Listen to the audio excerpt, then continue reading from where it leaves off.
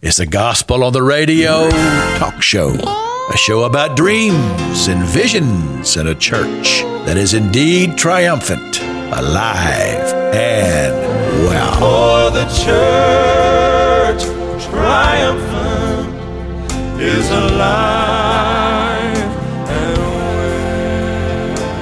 Hello, Tallahassee. This is the Gospel on the Radio Talk Show. I'm Pastor Jack King. I am your host, and, it's Sunday morning, and I'm always excited to be able to be here with you on 94.1.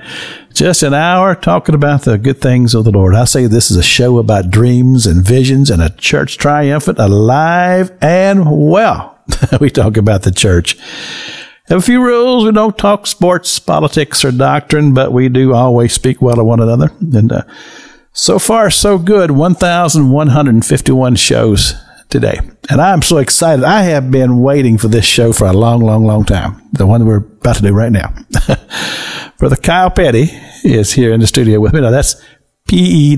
I always have to say that. Peddie. I-E. Okay, I got it wrong. And his beautiful wife, Hilary, right? Yep. And you've never been on the show before. I have not. No, he's an old-timer. He is. Yeah. He's a pro. Brother Kyle, you are now the pastor, and I don't think you've been on the show since you've been a pastor. I have not. Yeah. I have not. Because you see, I've been sending signals to you for a long, long time. I'd see somebody that knew you, and I'd say, hey, tell him to call me. I want to get him on the show. And it just never happened. But you've been busy. Oh, yeah. Oh, my goodness. Yeah, busy. Yeah. So since the last time I was singing with the Gann brothers. Yeah. So I want to say maybe that radio show was 09 or 10 or it's probably been 13, back there, 12, 13 years. Yeah. Started, and I've been preaching my whole life, just fill in for, somebody was without a pastor. Pastor needed a Sunday off. I'd go do that, preach youth revivals and so, but never pastored, just kind of a supply. But had the opportunity to come home to my home church, Corinth Baptist in Hosford. And God kind of redirected my ministry from singing to preaching. Right. And, of course, I can sing any Sunday. Yeah, but you also, when you would be with Gann brothers, sometimes you'd share things. And when you came to our church, right. And you came here twice, one with the full Gann brothers. Right. And then after, Calvin, which one of them had left? Calvin. Uh-huh. And then you came with Craig Pippin. And I think Phil Gann, yeah. And that at that time, that service was a whole lot different than when the Gann brothers came, because they were in suits and they were doing the whole thing. This is much more, just kind of low key, and you played the piano, and you talked quite a bit that night. We did, yeah. I think that whole time, really those last few years with the Gann brothers was a preparation time for me of being able to, because before Calvin was kind of the MC, he kind of led everything from songs to introductions, all that. And then all of a sudden Calvin left and Phil, of course, Phil was the only Gann left, and he was like, you can do it, and Craig was really good at doing it. You've known Craig a long time. But it was just one of those things that it was just a natural progression for me. But, they had always, even when Calvin was there, they would let me lead the altar call time. And that was, to me, the most important part. I remember that, But now let's just bring the audience up to speed here, because some of people mentioned who were the Gann brothers. Well, at one time, you all were really up there. As far as being well known across the country. We had a good run. The Gann brothers started in 1980 in Panama City, and with Gann brothers, most of them all Ganns, and then and they had a good run. Their first top 40 song was around 1990. 91 with I Met Jesus on the Radio, which was a good DJs love that song. They did. Because they talked about somebody riding down the road and being introduced to the Lord through gospel radio. So gospel radio really embraced that song, and they did really well with it. But then probably about 7 years after that, which was in 1998, they had some transition, and George Roberts and I had been playing with each other's, and we had each other. We kind of fired one another. It was it was a group with a very original name called Kyle and George, and we fired each other and joined the Gann brothers, and we kind of make a joke about both of you did. Both of us did. Now who is George? So George Roberts, he A lot of folks know C.W. Roberts Contracting and Roberts and Roberts. He's one of those. Yeah. Okay. He's one of the. He's Mr. Chuck's brother. Okay. Chuck owns it, and George's runs the Panama City office. So he was the drummer. So in 1998, George and I both joined the Gann Brothers and kind of retired the Kyle and George ministry, and we had a really good run. So what two brothers dropped out at that point? Really just one.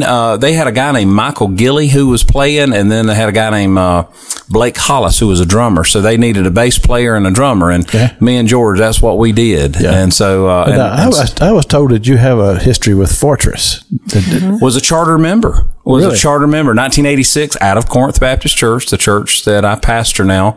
I was 16 years old, 10th grader in high school, and Judge Hosford was not judge then. He was just a lawyer. Back then, fresh out of law school. I think he'd been out of law school about 3 years. Him and his brother, Russell, and a guy named Hugh Black, and myself, we kind of just got one Sunday night, got around the piano, and just started kind of, him playing, and hey, y'all, let's try to sing this song. Next thing you know, it's like, we all grew up singing in the church, but we had never done it together. Right. And next thing you know, one thing led to another, and it started sounding pretty good. Started gelling, and we started singing, and then getting a little invitation, singing mainly at church. Right. And then, hey, Toloja Baptist, 3 miles down the road. Hey, y'all want to come sing for us? Okay. So we had us about 4 or 5 songs that we would do. And that's how it all got started? Oh, it all got started. So who came up with the name? My mom. Really? My mother. I never knew that. Yeah. Oh, yeah. If you'll read the credits, darling, in the first Fortress album that came out in 1988, we thank her for coming up with the name Fortress. We were trying to come up with a name.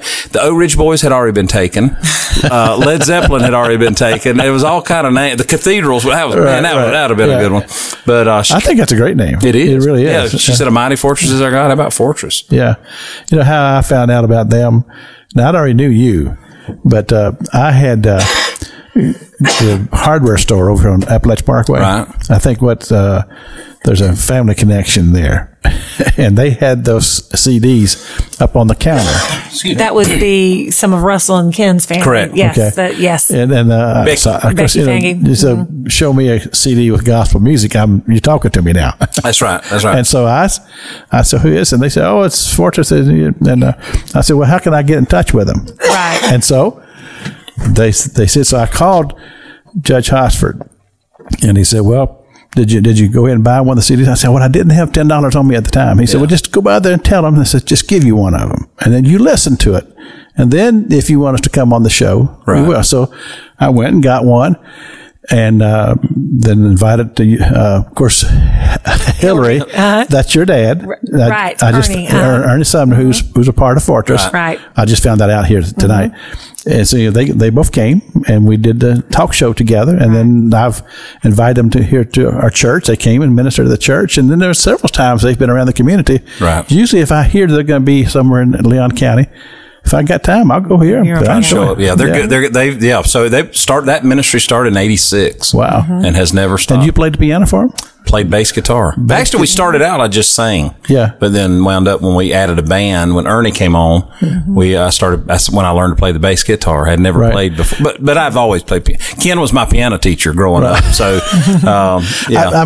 I keep hearing this name, Hosford. Now I'm finding it's all connected with Corinth Baptist Church. It is. Yeah, it really is. Yeah, it started there. Wonderful church. It's, all this started at the church I get to pastor, which is such an honor. And then they had the song, the Old White Church, which has become kind of a signature song. It is. Right. While I was going through Hosford here a few weeks ago, I said, where is that thing? And I found it. Yes. You found the Old White Church. Right down the road from your church. Yep, the Old Wesleyan Methodist Church. Yeah, it's beautiful now. Yeah. but it was about to fall apart. Really? And so they got a historical grant, and a bunch of inmate crews come in there, and boy, howdy, it is phenomenal. Yeah, phenomenal. Really. Now, does it still have services there? No, they discontinued services, I think, in '89. Okay. So it kind of just been sitting there in disrepair. But when they did that, the Hosford family, actually, the the church was deeded back to the Hostard family. It was set up sometime, I guess, like that. And I don't hold me to this, but I know that now they did $1 a year, 99-year lease with the county. Yeah, that's on the sign. The county runs it now, so there are multiple weddings. It's a great wedding venue. Great wedding venue, yeah. And we always have a Christmas Eve service in there. Really? So we're a part of that, and I go play piano, and it's a neat, and so all the community comes and does. So now the town Hosford, is it named for that family? Is there a connection? Originally, I think it was called Cove's Mill. Really? And so one of Judge Hosford's ancestors, maybe great grandfather, and again, he's much better historian than I am. He helped get some jobs and some recognition for that area, and they named it in honor of him. Okay. So it's been Hosford for for everybody that's alive now. Right.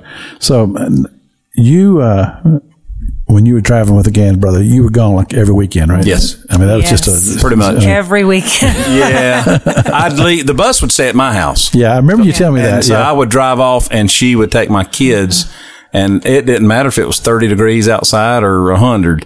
She's out there holding them and them half asleep. And it might be 5 o'clock in the morning, and she's waving me down. I've left the yard crying before, but they knew that Daddy had a call. But I was crying too. But I want to hear from you about this. Okay. I mean, you experienced, how many years did you actually sing with him? About 15 years. Really? Yeah. So for 15 years, and this is early on in your marriage. Right. It was. Two of our kids weren't even born. Right. Yeah. I sung with Kyle while he was singing with Kyle and George. Okay. So I was part of Kyle and George. She was a backup singer. Yeah. She was. So we have done music ministry for a long time, but yes, when he began singing with the Gan brothers, we had small kids, and so there were lots of Sunday mornings that I got the kids off to church by myself, and he wrote a song about that actually. Really, but that's a huge sacrifice, though. It really is.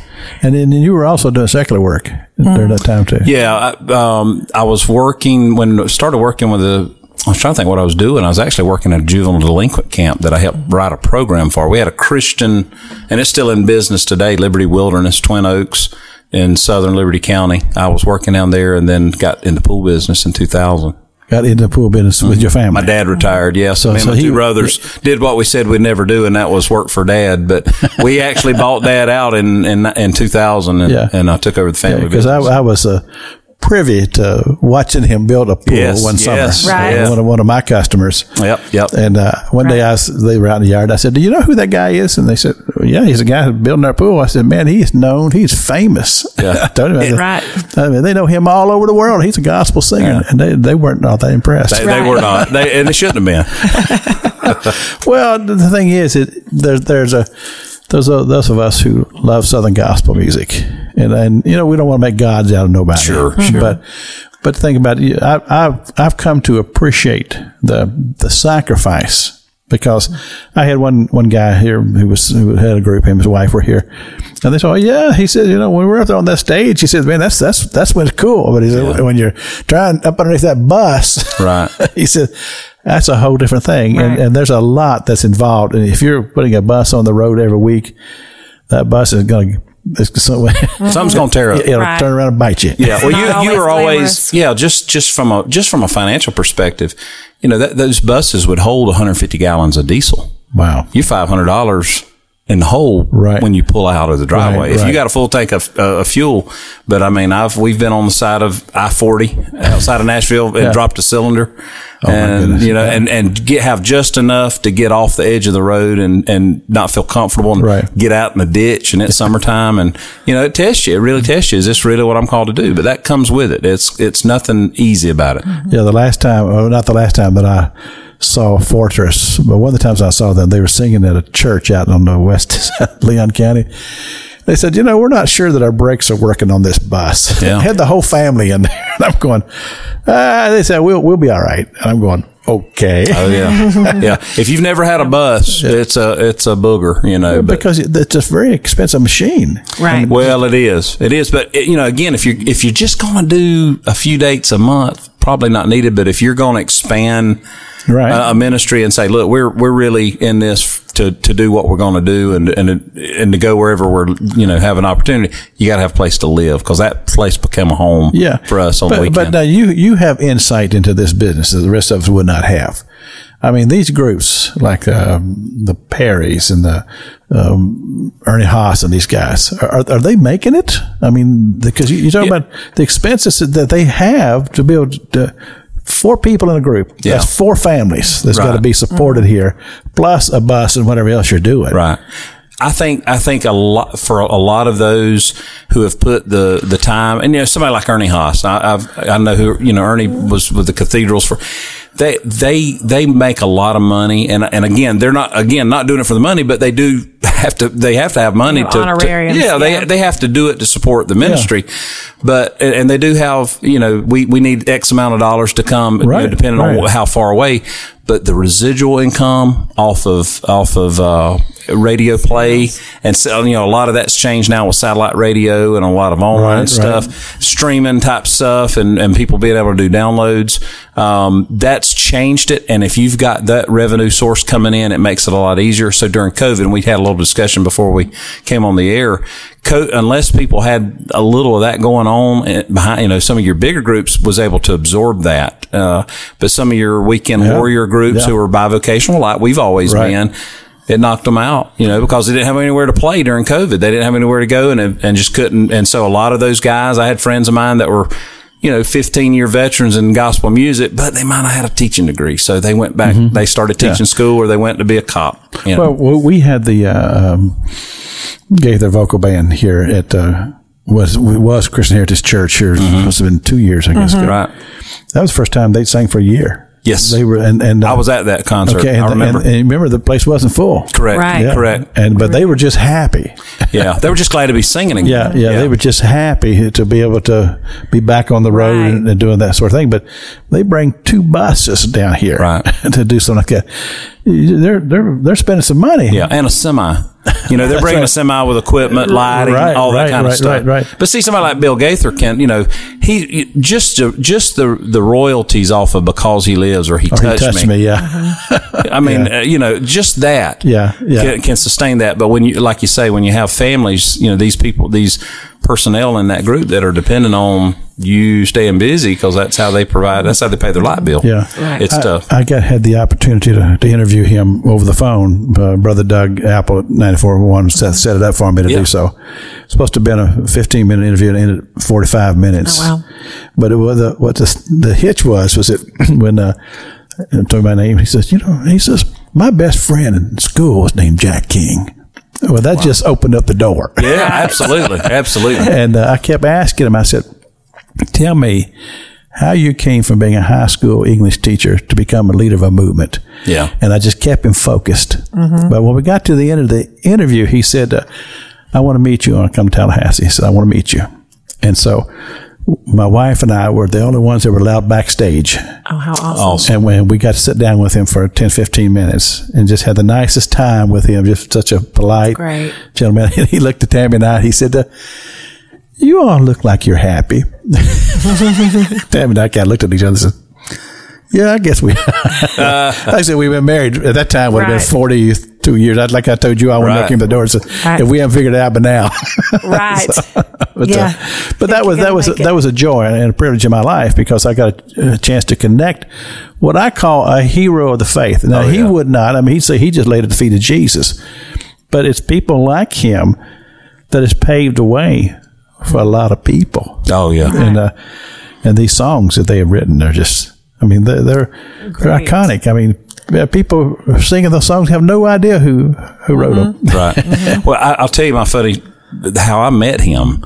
Always been a big fan. Was a big fan back in the early 90s when Michael English and Terry Franklin and Mark Lowry was singing.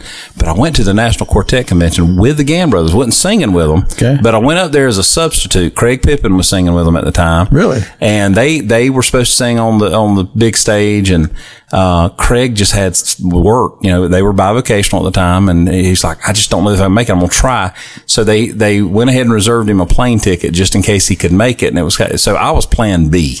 So I was kind of rooting for him not to be able to make it, and you wanted to be plan A. I wanted to be plan A. So anyway, we get there and Craig shows up. I mean, he works it out and everything, So I said, well, something's got to come out of this. Yeah. So there's Bill Gaither, and it's just all this throng of people around him, and so I'm waiting to get to the front, and finally I get up there and I'm going to get a picture with him, and it's time for them to go on the stage. And so, I mean, it's like he's walking away like, thank y'all, I got to go.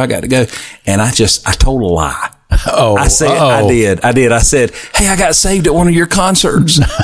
And it stopped him. And he turned around. Can I get a picture with you? Yeah.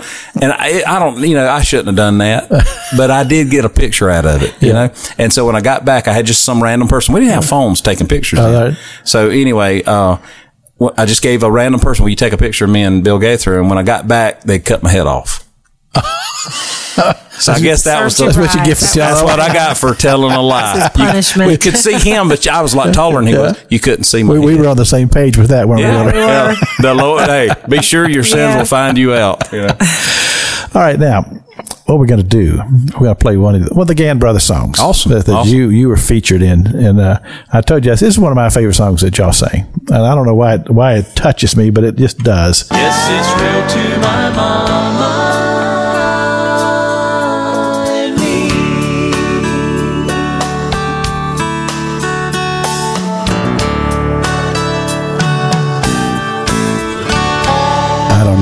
It just touches me every time I hear that song. Great song. Yeah, that's a good song. Phil Gann wrote that, and that's one of the best ones he did. Wonder what his inspiration was. Do you have any idea? Just, Phil would get in these songwriting sessions and sit down, and not much would happen, like all of us. Right. And all of a sudden he said, whoop, whoop. Inspiration. Yeah. Oh, yeah. And I'm the same way. Yes. I wrote one book.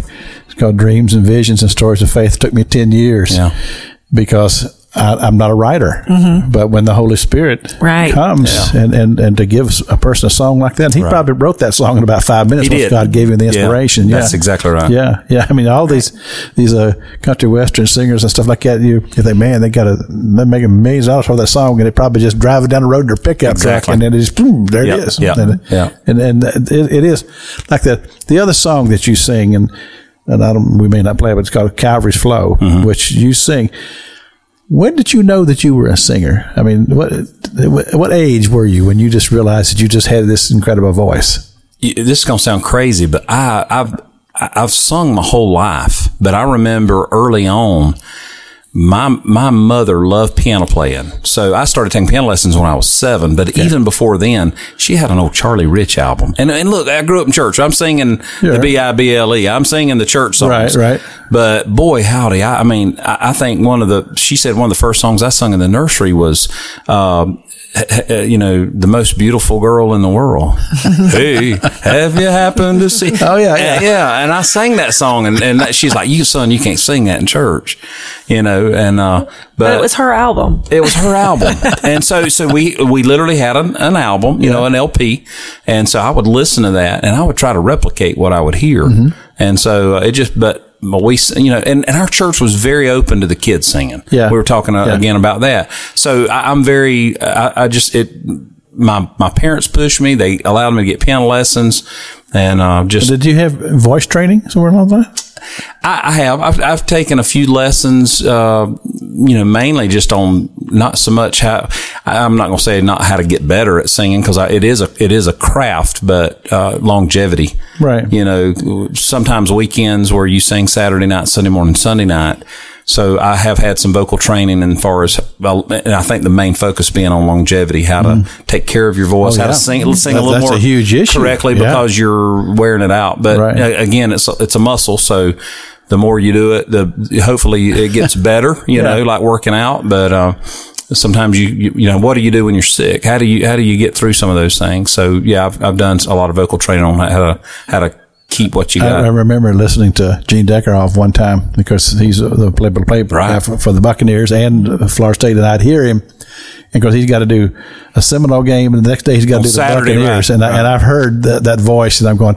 The next day it seemed to be better. I said, I don't know what he did, Right. but if you're making a living with your voice, you've got to take care of it. That's right. And even if you're just doing like I am, and I'm not making a living doing it, but I use it a lot. Yeah. And of course, lemon and honey and tea. Yeah. Is a good. That's water is one of the hydration. Yeah. You think think about it. You're out there working, and all of a sudden you catch a cramp in your leg. What is it? Well, you're not hydrated. Yeah. Your vocals are like that as well. You got to stay hydrated. So, my voice teacher up in Nashville said, "Look, you keep a bottle of water on stage." But then all of a sudden you have somebody. We were singing with the Tallies, and Kirk Tallies. Lauren Talley and her mother said, "You're not going to believe this," Kyle said, but we went to a Tony Bennett concert. He just recently passed away. She said we were around New York and he was playing Madison Square Garden. She said we went to a Tony Bennett concert. He sang for 2.5 hours and never took a drink of water. Wow. And I was like, that's crazy. That is as crazy. old as he was. He was in his 90s. Talk about longevity. But I think he has so perfected his craft and his voice and his vocal muscles that maybe just didn't need it. Now, I want to talk to Hilary here for a moment. You are like an associate pastor of the church, or music director? I'm just Kyle's wife, and I stepped in when COVID hit as the worship leader. So I lead worship on Sunday mornings, mostly because the person that was filling in needed to take a break, and so when Kyle began to pastor, all through our dating life, we served together in youth ministry. I've taught Sunday school, but when he became a pastor, I felt the Lord nudging me to just take a back seat and just be whatever to be his wife. No. So I lead worship. How long have y'all known each other? You've been married what, 29? Married 27 years, 27. And we've known each other. We dated for about 33. Yeah. So, did you all kind of grow up knowing each other? This is a crazy story. So, we like crazy stories. Yes. Yeah. So, you were asking earlier how big Hosford is. Hosford's very small, and I lived in a suburb of Hosford called Blue Creek. But my dad worked in state government, so he would leave Hosford and go to Tallahassee every day for work. My mom sold real estate in Bluntstown, so we went to school in Bluntstown. Kyle went to school in Bristol and Hosford. Oh, that's Hosford big. and Bristol. That's competition. So we were rivals, but the craziest thing is that we never knew each other. We never, in such a small town, I never knew Kyle. He never knew me, until Dad started playing we met at an FFA, parliamentary procedure competition, in high school. But we never really knew each other. Dad introduced us after I had graduated from high school. Now, when you first met him, did you like him? Should I tell the whole story? So yes, I did. Okay. I did like him, but he actually. She don't now. Yeah, no, she did then, but she don't let no. No, actually, going back to the parliamentary procedure competition, we competed in FFA. I think Kyle spotted me that day and sent a friend to ask. We were separated. We were in different rooms, so we were competition to one another, but he sent one of his friends. They had a mutual friend who went to school with me to ask me out.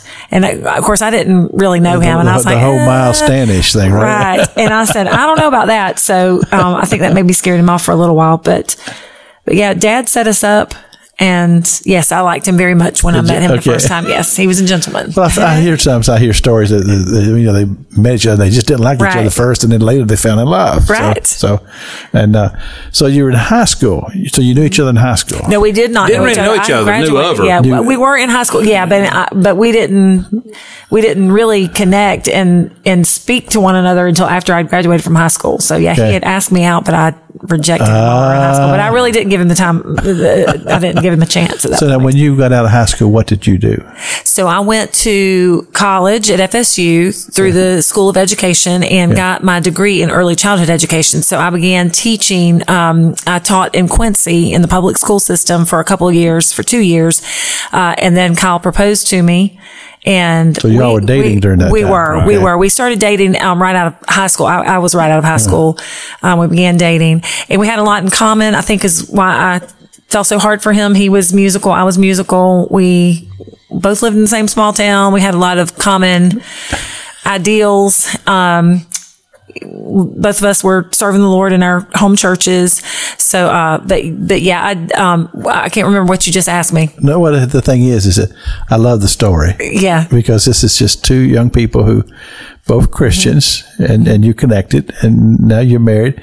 But did you know that he was going to be traveling all over the world singing gospel music? He was singing with Fortress while we were dating, and I would go and hear him. But that was kind of local. I mean, right. They kind of stay in the area here. Right. Okay. No, it never bothered me because we both, I think right from the beginning, we both understood ministry and that the greater purpose, I mean, our purpose was not to just entertain one another, but our purpose was to be all that God called us to be and to serve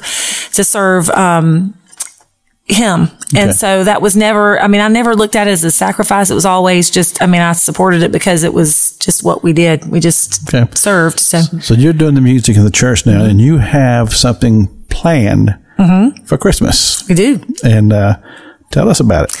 Well, my church family is probably about ready to fire me because I've had them so busy. You've been cracking the whip, have you? We have been. So each year, for as long as I've been leading worship at Corinth, and we were talking about that on the way over here, I think it's been around 3.5 years. So all of those years, and even before that, I was a part of the choir. We would always have a choir cantata around Christmas time.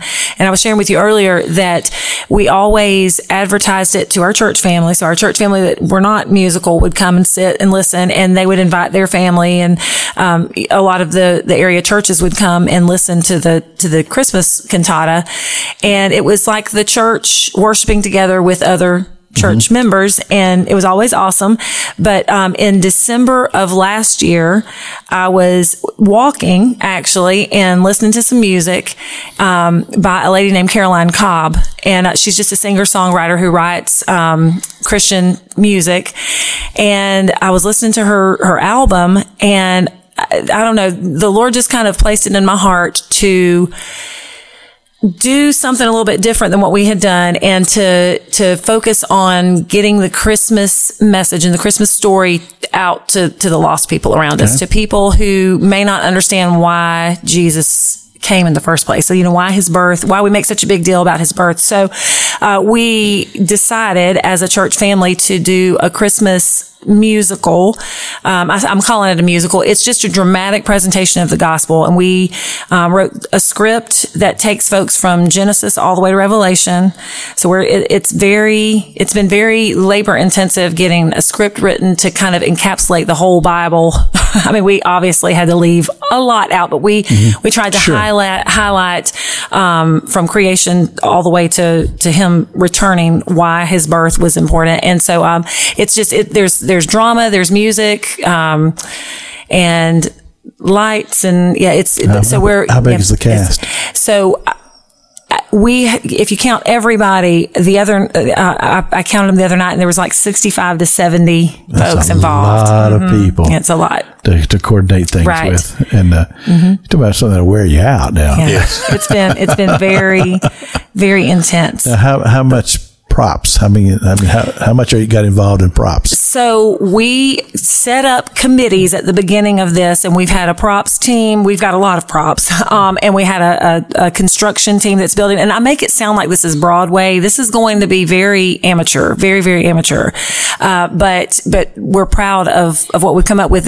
We've got sets, a set team made some sets, and, we've got, when you were asking about props, we constructed costumes. So we've had a committee sewing costumes. It's going to be a big deal for us. I can tell it's a big deal from what you described to me. This is a lot of stuff going on. It is. And you've not done something quite like this before. Right. I've been involved in productions like this, but not directed or led. But we've had quite a few folks who've this is a challenge for you, but it sounds like it's going to be great. Yeah. What is the dates? The dates are December the 1st, the 2nd, and the 3rd. So we're doing 3 different performances, and we have we've been pre-registering folks. We're sold out in the reserve seating for all 3 nights, but we still have some seats available that are going to be first come, first served each night. And how would people get in touch with you? So there's a Facebook page. Our church Facebook page has links to the times and everything. And really all they would need to do is just show up. At this point, they won't need to register because we've reserved seats. And so they'll be sitting in the overflow section. But December the 1st is a Friday night. That performance is going to start at 7 p.m. Eastern time. And we're at Corinth Baptist Church in Hosford, right on Highway 65. So it's just right off. It is. You come into Hosford off of Highway 20. Yeah. And go south 65 and about 3 blocks down on the left. Can't miss it. Corinth Baptist Church. Yeah. Okay. I mean, from Tallahassee, an hour and a half? 2 hours maybe? No. It's less than 50 minutes. 45 minutes to an hour, depending on which side of town. It'd be a nice... you can get from the flyover there in about 48 minutes. Yeah. Okay.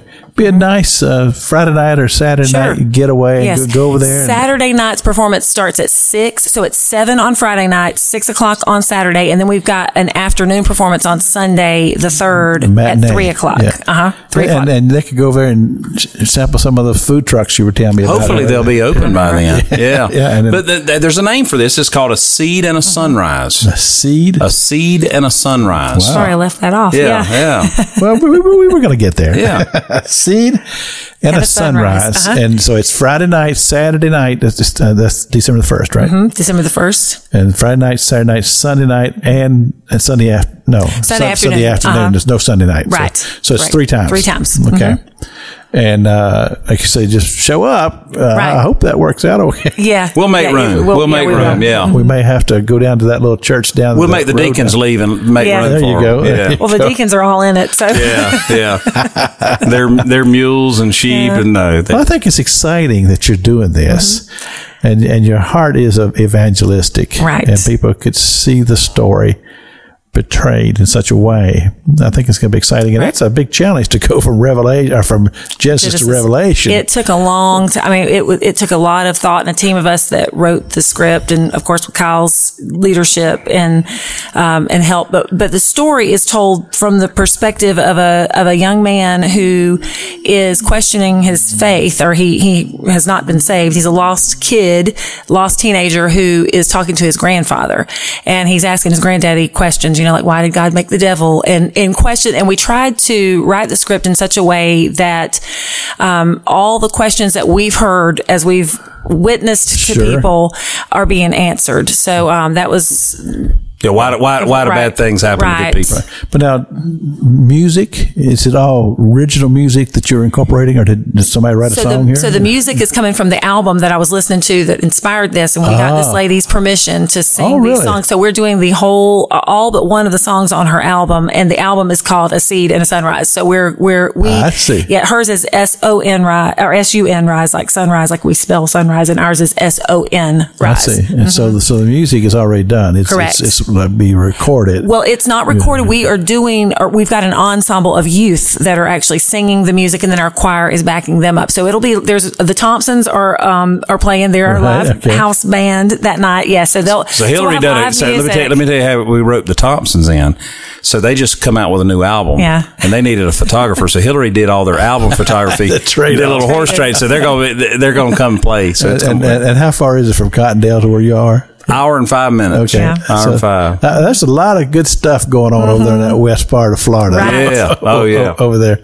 I'm excited about it. Now, Kyle, you are a busy man. I mean, are you still going off and singing anymore? No. When I started pastoring, kind of resigned. I had to resign from the Gann brothers. So, not traveling and singing anymore. Although we do get opportunities to go sing occasionally, and the church is very gracious to allow me to go on a Sunday night or something. We recently I got a buddy of mine that pastors in Heber Springs, Arkansas, and they had a big thing, so they wanted us to come lead music. So we led music, and then Dennis Swanberg preached that morning. So when you say us go off singing, is it you and Hilary? The two of you singing together? Yeah, we do all that together. Okay.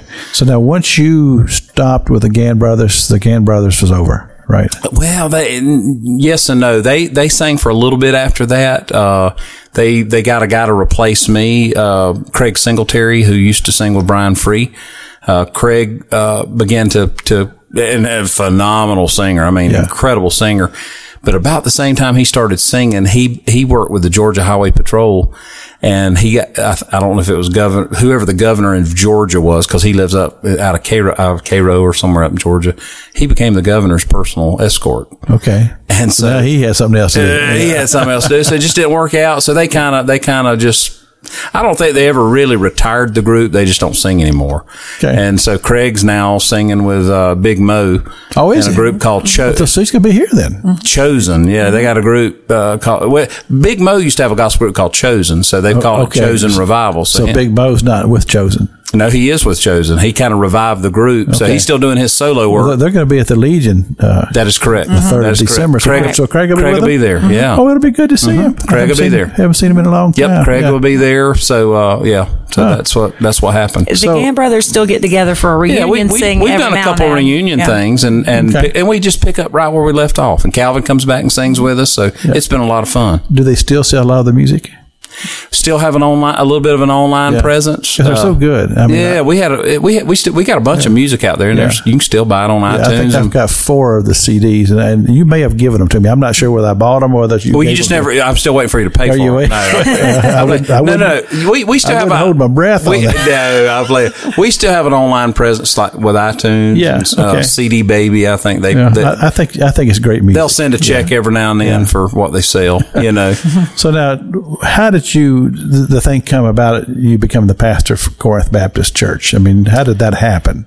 Corinth was without a pastor, and then next thing you know, I like I mentioned before, I do a lot of pulpit supply. So I was just filling in, and God began to work with me, and so I began to pray about God's direction in my life, not expecting to pastor there. But I told Hilary, I said, I think it's time. And I've always felt open to that call. Okay. I've always enjoyed it, been comfortable doing that. But I told Hilary, I said, I think it's time. And I was 42 years old. Lord didn't call me at 32 or 22. I was 42. And so I think everything I'd done up to that point was part of that preparation. And so I began to pray about it and thought that this might be a good opportunity to get licensed through a Southern Baptist convention, something like that. And next thing you know, they talked to me and said, look, we've been praying too, and we'd like you to consider being our pastor. Wow. The pastor. Yeah. And so next thing you know, we kept kind of going through the process of prayer and praying and talking about it. And, next thing you know. And how long has that been now? 12 years. 12 years. Mm-hmm. And since then, you've built 2 buildings.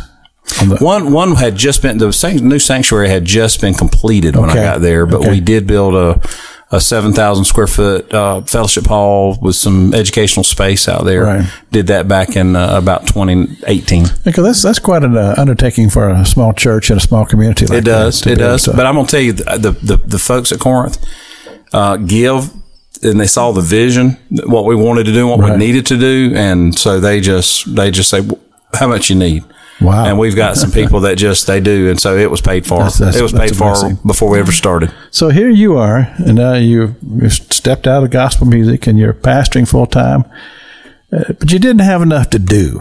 And so you decided you need to do something else. Yeah. And so tell us about that.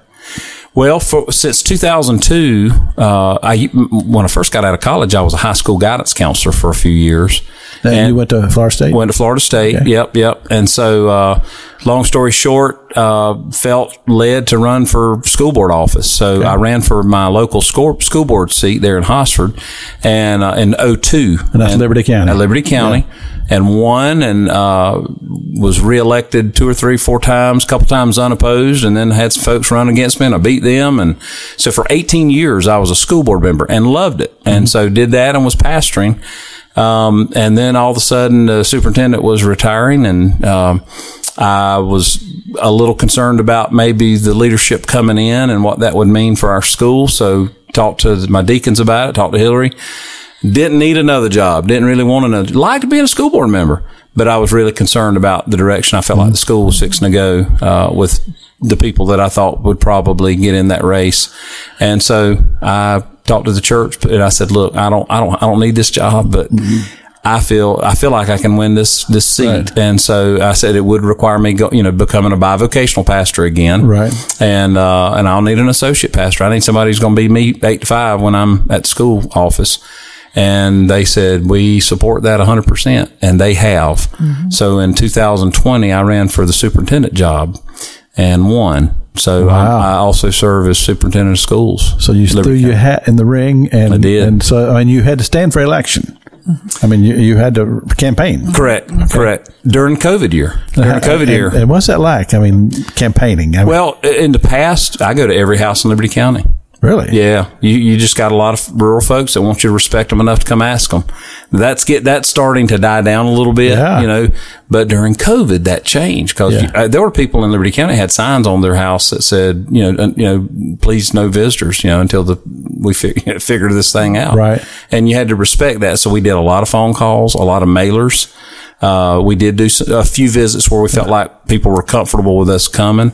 And, so it was a different campaign. But now, how do you go about doing this? You have to have it mapped out some way or another to, okay, today we're going to do this section. You have to have a strategy, right? Yeah. So there's a lot of software and stuff that kind of identifies voters, right. How to figure out how many voters in that house.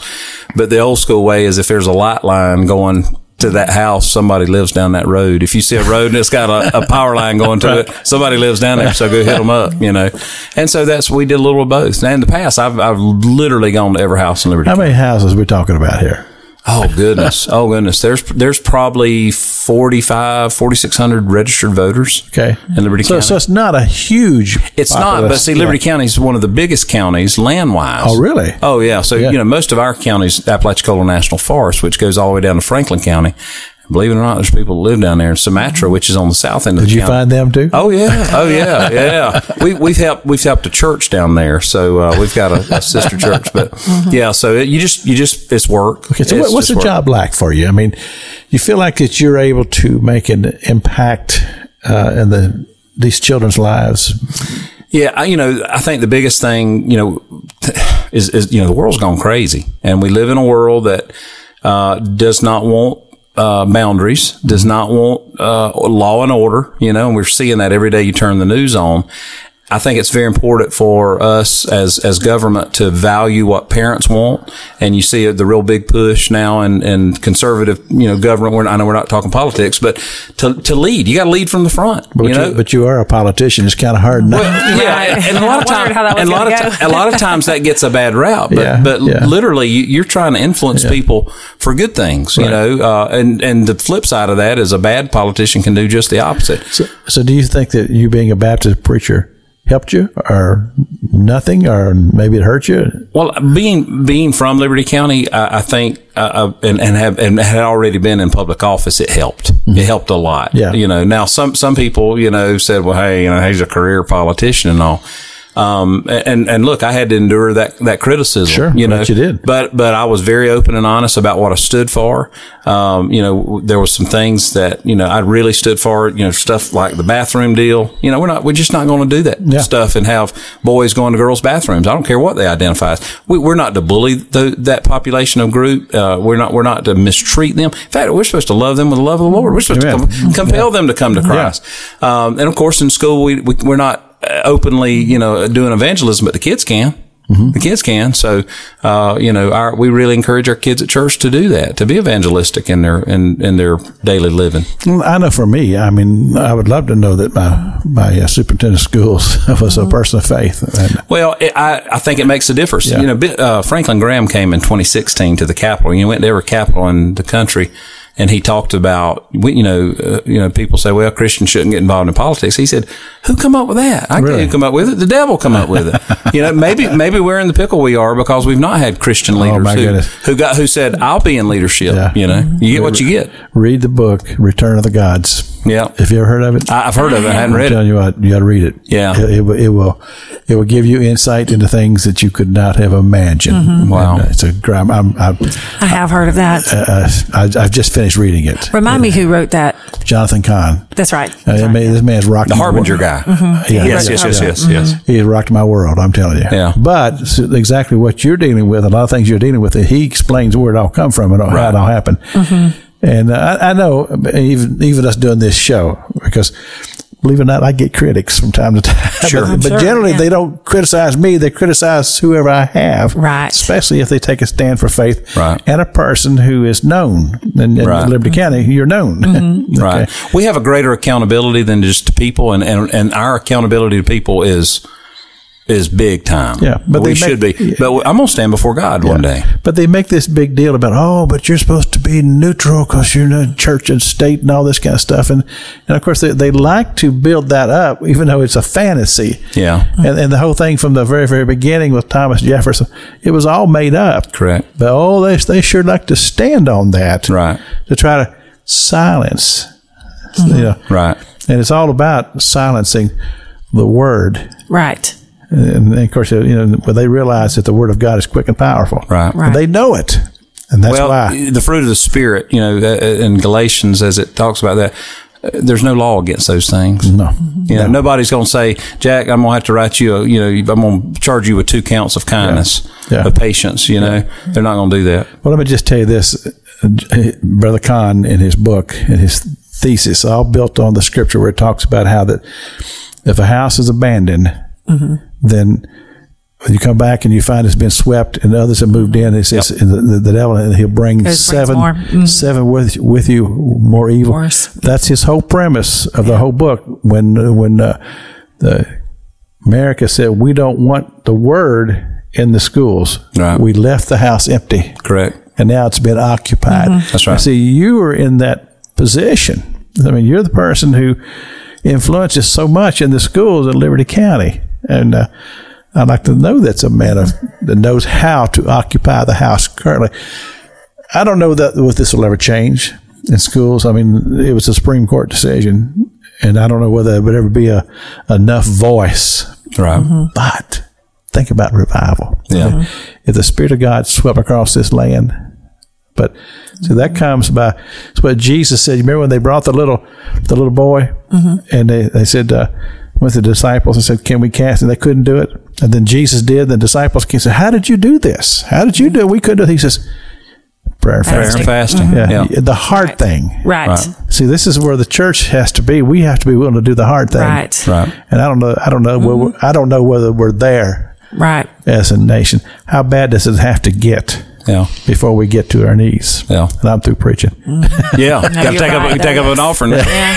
Well, it is a hard thing. It's hard for me personally, because I don't get a day off. Sure. But feel led to do it. I can rest down the road, but fortunately you have a wonderful wife here. Couldn't do it by you, and she's doing a lot of work for you. Absolutely. December 1st, 2nd, and 3rd, and the 3rd is an afternoon. Correct. 2 o'clock. 3 o'clock. 3 o'clock. Uh-huh. And let me just remind anybody here in Leon County, you're heading that way. Let's see, you are still Eastern, yes. Because you have crossed the river. Time. Yeah, you're on this side of the river. Yeah. Mm-hmm. Man, I'm telling you what. We talk a lot of your time and my time. Oh, I know. I had a guy one time coming down to do a service with me on a Sunday afternoon from Birmingham, and we were all sitting there going, Where is he? I know. An hour later, he says, and he everybody's looking at him. He goes, "What?" I said, "You're late." Yeah. With ball schedules and church, we always, my time, your time, Eastern, Central, I'm always. Sure. Yeah. That's one of the reasons why, if they want to not mess with daylight savings time all over the country, I'm for it. I agree. Right. But I'm not for it for just Florida to do it alone. Right. Because that means that half the year we're on the opposite time with Georgia. Right. It's hard enough every time I want to go to Pensacola. Exactly. Right. That's right. I got to remember now. I got to cross that line. Yeah. That's right. Oh, that's right. They're on a different time. People who live. It needs to be all or none. Everybody do it or nobody. People who live in Miami and Tampa, they don't care about that. Right. That's but right. for us who live right here on the line, it is an issue. Matters. It to does. me. Yeah. And so anyway, that's. I won't charge the audience for that little piece of advice. Hey, this is the Gospel on the Radio talk show. We're about done here. I've enjoyed so much having Brother Kyle and Hilary Peddie, Piddie.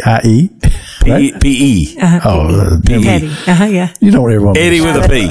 Okay. You all are a blessing to me, and I appreciate your work and what you're doing. And thank you. I encourage people to go. If my wife and I can make it, now we're supposed to be out of town part of that weekend, but I'd love to come over and see that thing, to see what you're doing there. And I'm not going to promise it, but we understand. But if you can make it, we would love to have you. Yeah, and he says only 45 minutes, so we could swing over there on Sunday afternoon after church. Anytime. Right? Yeah. Love to have you. Yeah, and we might even go to one of those food trucks while we're over. Yeah, there you go. Yeah.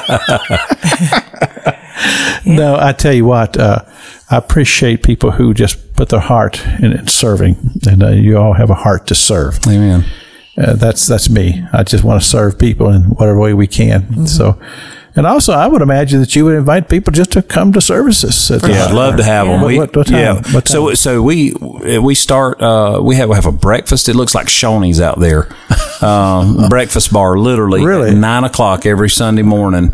And again, try to make Sunday morning easy. Look, I get it. You work during the week. You're just wanting to, sleep in. Well, go ahead and sleep in a little bit. We'll do breakfast for you. 9 o'clock? So 9 o'clock breakfast for everybody, family breakfast. And then we have Sunday school at 9:30. Mm-hmm. And then we have services at 10:30. 10:30. Okay. And I don't preach long. Because usually about 12 o'clock, I'm starving to death. Yeah. I'm ready to eat. So, we have a really good service. And then on Sunday evenings, we have services. And then Wednesday night, we have a family supper at 6. And then we have Bible study. So I can say he just doesn't have enough to do. Yeah. We stay so busy. I've got one of the kids texting me saying, hurry, come home. Yeah. All right, folks, we got to go to prayer because this thing's going to beep here in just a minute here. Father God, thank you, Lord, for these wonderful folks. And just the opportunity to do this show together. I pray, God, that you would bless this program they're going to do, and you'd bless the church, and just have your hand up on Brother Kyle as he leads the children and the school system there in Liberty County. Father, we just give you the glory and the praise. We pray for our country. We pray, God, for peace in Israel. We pray for peace in the city of Jerusalem and the nation of Israel. Yes. We pray these things in Jesus' name. Amen. Amen. Thank you all so much. Hey, thank you for having us. Jack, thank you. Till next Sunday morning. Mm-hmm. May the Lord bless you.